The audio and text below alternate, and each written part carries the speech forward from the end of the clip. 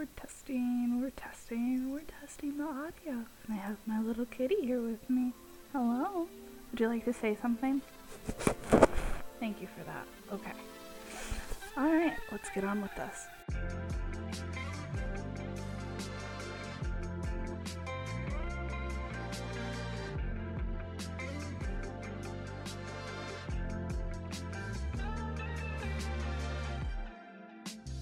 Hello, friends. I'm Aria Green, and you're listening to Help One Person Every Day, even if it's yourself, a mental health blog and podcast. Before I get into today's topic, hi, I'm happy to be seeing you again. First, I just want to say I'm recording this the week before the election. This is probably going to go out after the results have come out, so I don't know what the future holds for us right now. But I hope at the time of listening to this, no matter what's going on, that you are feeling as okay as you can be, that you're safe, that you're taking care of yourself, and doing what you need to do to get through the end of this crazy-ass year. With that, I also want to just pause. I want to encourage you to pause. I'm going to pause. Think about how you've been feeling lately. Are you doing okay? What's been kind of floating through your mind? What have you been thinking about? Are you taking care of yourself? Are you drinking enough water? Are you fueling yourself with good foods? Are you doing things that make you feel good, that make you feel alive? Have you been sleeping okay? Sleep is really important to our mental and physical health and functioning. And it's actually what we're going to be talking about today. We're going to be talking about sleep. I'm going to go into the details of how sleep works and its functionality for us. And then we're going to talk about my favorite part, the fun part, dreams. We're going to talk about things like, why do we dream certain things? What's the deal with nightmares? What are some common dream motifs that people have? Why do I wake up tired after certain dreams? Why do certain people show up in my dreams? So we're going to answer all of these questions and more on today's episode of Help One Person Every Day. First, let's talk about how does sleep work? So sleep is a really important function, as I said earlier, and getting enough quality sleep is really essential to our survival and functionality. But the reason why it's so important to our survival and functionality is kind of a scientific mystery still. We do know that sleep helps us consolidate things that we learn and helps us kind of store new experiences into long-term storage. It can also even help us process new thoughts about things that we already knew that we kind of rehashed. Research has suggested that sleep is when our brain cleans itself. So cerebrospinal fluid in our brain, it increases when we sleep, and it kind of like flushes our brain out and cleans out gunk. So it could be responsible for cleaning toxins from our brain that build up while we're awake. Sleep also helps the body remain healthy and our immune system strong. Most of our sleep activity occurs within the limbic system of our brain and the brainstem. So these are the more primitive parts of our brain below what's called the cerebral cortex, which is where most of our personality and our thinking and higher brain functions are. What we do know about sleep, continued on, is that sleep is done in cycles. There are two basic kinds of sleep. We have rapid eye movement sleep, also referred to, and I'm going to refer to it for the rest of this episode as REM sleep, and non-REM sleep, which is just exactly what it sounds like. It's not rapid eye movement sleep. Each kind has specific brain activity waves and neuron activity associated with it. We cycle through all stages several times during the night, and each cycle, our rapid eye movement, or REM period, is longer and deeper until we wake up in the morning. So the stages that usually follow when you sleep throughout the night are stage 1, which is where you're falling into sleep. It's kind of light, our body slows down, relaxes, our brain slows down a little bit. This is also usually the point at which you, if you ever have this, you like get that weird falling sensation and like jolt yourself awake. I do that all the time. Stage 2, it's slightly deeper, but still kind of light sleep. You relax further, your body temperature starts to drop, and your eye movements just stop. Your brainwaves are slowing down with occasional little bursts or spindles of activity, and most of our amount of time sleeping is spent in this kind of sleep. And then we move on to stage 3, which is deep non-REM sleep. It's what we need to feel refreshed. It occurs in longer periods at the beginning of the night, and then it kind of starts to shorten as the night goes on, and our REM sleep starts to expand. This is where our heart rate and our breathing are at their lowest levels. Our brain waves are even slower. We're fully relaxed, and this is the point at which it is most difficult to wake you up, basically. And then we move into the 4th and final stage of the cycle, which is REM sleep. So REM sleep occurs roughly 90 minutes into sleep. It's when our eyes begin to rapidly move around under our eyelids, and our brainwave activity becomes kind of wild. It becomes very similar to wakefulness. We have fast and irregular breathing, our heart rate and our blood pressure are near waking levels, and our muscles are temporarily paralyzed when we're in REM sleep. Most of our dreaming is done in REM sleep, but sometimes we can dream in non-REM. Memory consolidation and learning requires both types of sleep. Just before we're born, we spend a lot of time in REM sleep. After we're born, we begin our sleep cycles immediately in REM instead of through the first 3 stages. And then as we get older, we start to move into a more mature sleep cycle, which follows the normal stages that I described before. This is why babies sleep a lot with no evident circadian rhythm. They'll sleep for a couple hours and wake up all day and night. They're sleeping frequently to consolidate information in REM sleep because when babies are first born, everything is new. They're constantly having to consolidate information because they're constantly being inundated with new things, new experiences, new information as they develop. That's what we generally know about sleep. Now let's talk about dreams. How do dreams happen and what are they? So, everybody dreams. I know a lot of people that I've talked to in the past will say oh, I never dream, I just never do it. You dream every night, actually. On average, a young adult will spend about 2 hours a night dreaming, but we just may not remember them depending on when we wake. So usually if you don't remember your dreams, it just means you didn't wake up immediately after having them. The amount of time dreaming decreases as we get older, and it can also be affected by things like medical conditions, medications, and how much you sleep. It can even be affected by alcohol, which can reduce the amount of REM sleep and the quality of it. When woken up in the middle of a REM cycle is when we often remember our dreams. REM is mostly dream time, and the dreams that we have in REM are at their most vivid. Although dreaming can be experienced technically in all stages of sleep, it's uncommon to occur outside of REM and is more likely to be easily forgotten. Talking about how dreams happen and why we dream, the short answer is we aren't sure why we dream or exactly how or why it happens, but there are a couple theories. So one theory is that it could just be a meaningless byproduct of the large amount of neuronal activity in REM sleep. It's just random neurons firing off, and this would be an adequate explanation for why dreams sometimes are bizarre and make no sense. Another theory is that dreams are the mechanism in which our brain incorporates memories and information, helps us solve our problems and deal with our emotions, and this would adequately explain dreams relevant to the things that worry us or that we think about a lot, or even reoccurring dreams of our fears and experiences. The final theory is probably the most likely one, and it's that it's some combination of the two. So this accounts for both meaningful dreams and bizarre, senseless ones. So let's talk about the physiology of dreams.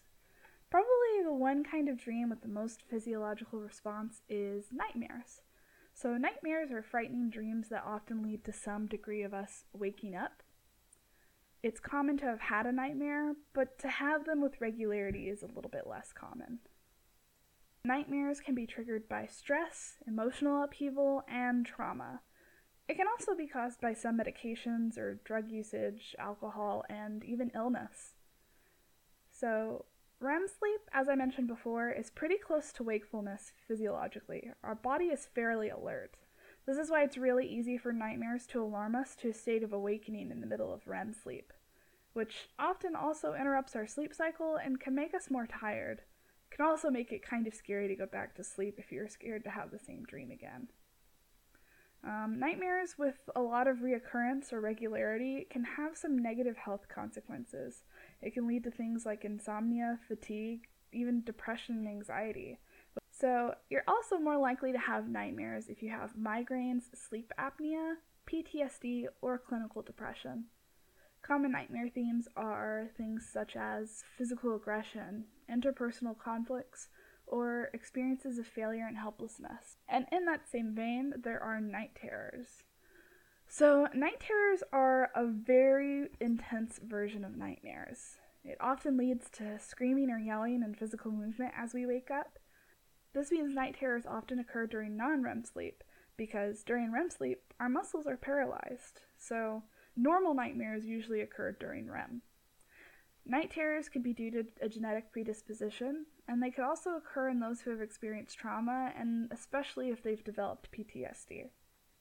There's also sleep paralysis, or, on the different side of the same coin, lucid dreaming, which could be its own episode, honestly. Essentially, it's dreaming, or hallucinating, rather, while awake, and often it's while your body muscles are paralyzed, as if you're in a REM sleep. It's associated with unusually high levels of brain activity, and they can range from, in the case of lucid dreaming, being extremely pleasant and feeling like kind of an otherworldly experience where you leave your body almost, or be able to control your dreams and like the landscape around you. And in the case of sleep paralysis, it's horrible and terrifying. I have not personally had sleep paralysis, but I think I would be scared shitless if I did, so that's probably for the best. A lot of people experience sleep paralysis, and the accounts I've heard of it are extremely scary. It's basically you see some pretty horrifying things happening around you, or you hallucinate some wild stuff while your body is paralyzed. You cannot move. So I always warn people who are interested in things like lucid dreaming. Lucid dreaming can actually lead to sleep paralysis as an unintended consequence. So just be aware of that. So let's talk about common motifs and meanings in dreams. Recurring dreams are very common. They usually contain threatening content and cause distress, unfortunately, so they're usually more akin to nightmares. Some research has indicated that common motifs of our dreams are often influenced by our daily life, which is somewhat unsurprising. So in that case, they found that pregnant women dream more about pregnancy and birth, hospice workers dream more about caregiving, and musicians dream twice as often about music than non-musicians. The things and people we think about also influence our dreams, but sometimes even subconscious feelings and thoughts we don't really attune ourselves to can just show up. Daily life won't always immediately show up in our dreams. Sometimes it filters through later. It could be due to us processing or continuing to think about things. Or it just could be that we haven't really come to any new conclusions about it, or thoughts. It's hard to pin down common dream motifs, scientifically really. However, common themes that have been generally identified are things such as school dreams, being chased, sexual dreams, dreams of falling, dreams of being late to something, dreams of flying, dreams of being attacked, and dreaming of someone dead being alive, or vice versa. So some research has found that by neural coding individuals, visual dream content can be predicted with about 75 to 80% accuracy based on what neural activity is occurring. So basically it's where they find out, what neural activations are associated with certain thoughts or images in our mind. And by seeing what neurons activate while we sleep, scientists have been able to kind of look at what bundles of neurons have been activated or neural pathways and be able to relate them to an item or a thought or a theme, basically, which I think is super cool. The more introspective parts of dream interpretation, I'll say, are really hard to pin down to a science. If you are interested in the more intuitive and spiritual side of dream interpretation, I definitely would recommend a book that I keep by my bedside, titled 1000 Dreams by David Fontana. It kind of goes into the history of what dreams have been thought of as.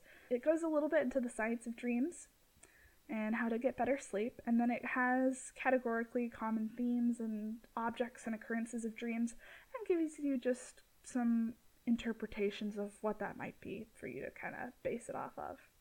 It's not really scientific, but it does kind of provide that information if you're interested in it. I think it's neat and fun, so to each their own.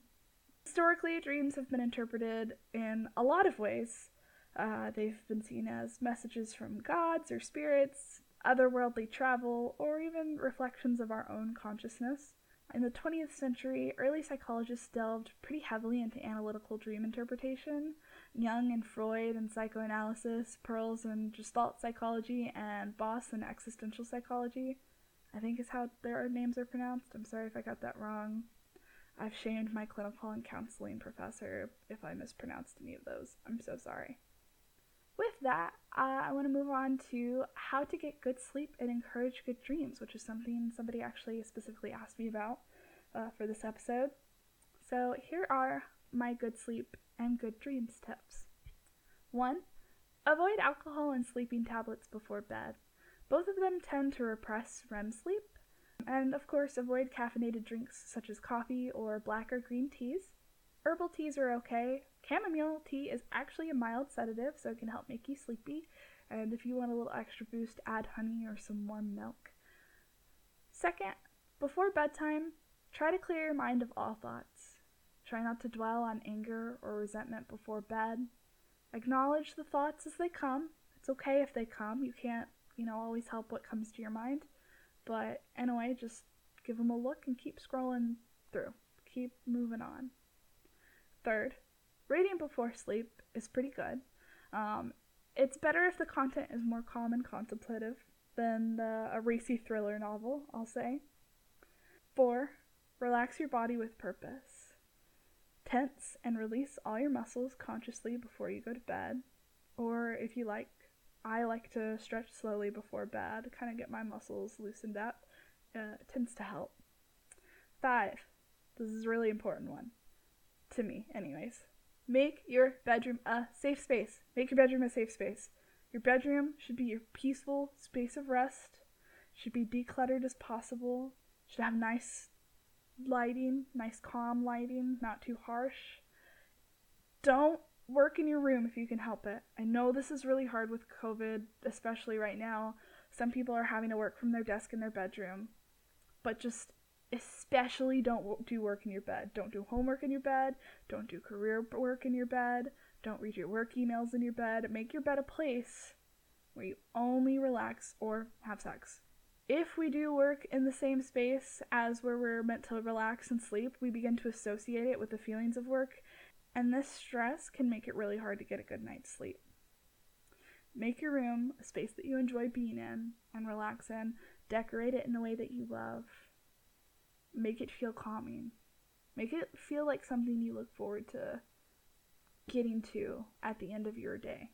And then lastly, what I also think is super important and has helped me a lot, because true testament, I have struggled with sleep a lot throughout my life, and I still struggle with it a lot of the time, but a bedtime routine. Having a routine before bed can help so much, it's not even funny. Figure out what you're going to do every night before bed and let yourself just fall into that rhythm. Make it like your little sleep ritual. My bedtime routine, for example, is I'll start turning off certain lights. I'll start brushing my teeth. I'll do some skincare. Sometimes I'll stretch. I try to drink a lot of water because I am a serial, wake up in the middle of the night with a dry throat and, have to chug water type of person. So I try to just, chug it all out so I just, don't wake up with super dry mouth and throat. I like to turn on my oil diffuser, usually with lavender oil in it. It's super calming. And then at that point, I either go straight to sleep, or I read a book, or I'll play a game before bed, or sometimes I'll scroll through calming content like ASMR videos or quiet cooking videos and stuff like that. Honestly, I have been told it's best to avoid screens before bed. A lot of people swear that you should, turn off your phone, keep it away from you, whatever, 30 minutes before bed and don't look at it. But honestly, it kind of helps me. It kind of works for me as long as I'm looking at calming stuff. I try not to look at like stressful content or the news or anything like that. I try not to look at Twitter or social media if I can help it. I just look at like calming stuff, nice stuff, or I'll even play like a little handheld game that relaxes me. I definitely have to avoid social media at all costs because if I see charged or heavy content before sleep, it'll mess me up. But otherwise, looking at nice content on my phone before bed really relaxes me, especially if I'm watching an ASMR video. So just find what you like to do before bed that helps you and make it a little ritual. This habituation will have your body starting to prepare you for sleep once you begin it. It'll get melatonin naturally going in your body and it'll make it easier to get a peaceful night's rest. Some other little tips and tidbits that I'll mention as well. If you can, once it starts getting dark outside, get some lamps, get some dim lighting going in your room, turn off your main lights, and make your room kind of dimmer or darker as the sun goes down. This also helps our melatonin production because if we continue to sit in bright light into the night, it makes it harder for our body to get ready for sleep. Second of all, if you are looking at screens before bed, definitely recommend switching on nighttime mode for your screen on your iPhone or getting a program that's called Flux for your computer screens on Windows. I don't know if it works for Mac, but for Windows it works. And it gradually, as the sun sets, shifts the light of your screen from like a bright blue toned light to more of a orange dimmed down light, which also helps our body get ready for sleep. So, today was kind of a short episode. It was just a nice little easy breezy episode about a fun little topic. That's all I've really got to say for this week. I know it's like staunchly shorter than last time's episode, but this was just a nice little breather, I think, after having such a heavy load for the first go around. Next episode, I'm going to talk about procrastination and productivity, which is so appropriate because just this past week, my procrastination tendencies, full disclosure, bit me in the ass, which is not fun. But I try to maintain a certain level of productivity, even though it's definitely gone down with the global pandemic and working from home. But it's getting harder to find motivation lately, and I think it's something that would be nice and important to talk about. I'm also hoping to have a guest next time to talk with me about this. I'm going to have my friend Kylie on, and we're just going to talk about how we try to remain productive. She is killer at it. She's a nursing student about to graduate. Shout out Kylie. But she's about to graduate with her RN, and she is doing that while also being a patient care tech, working 12-hour shifts 3 days a week, which are killer.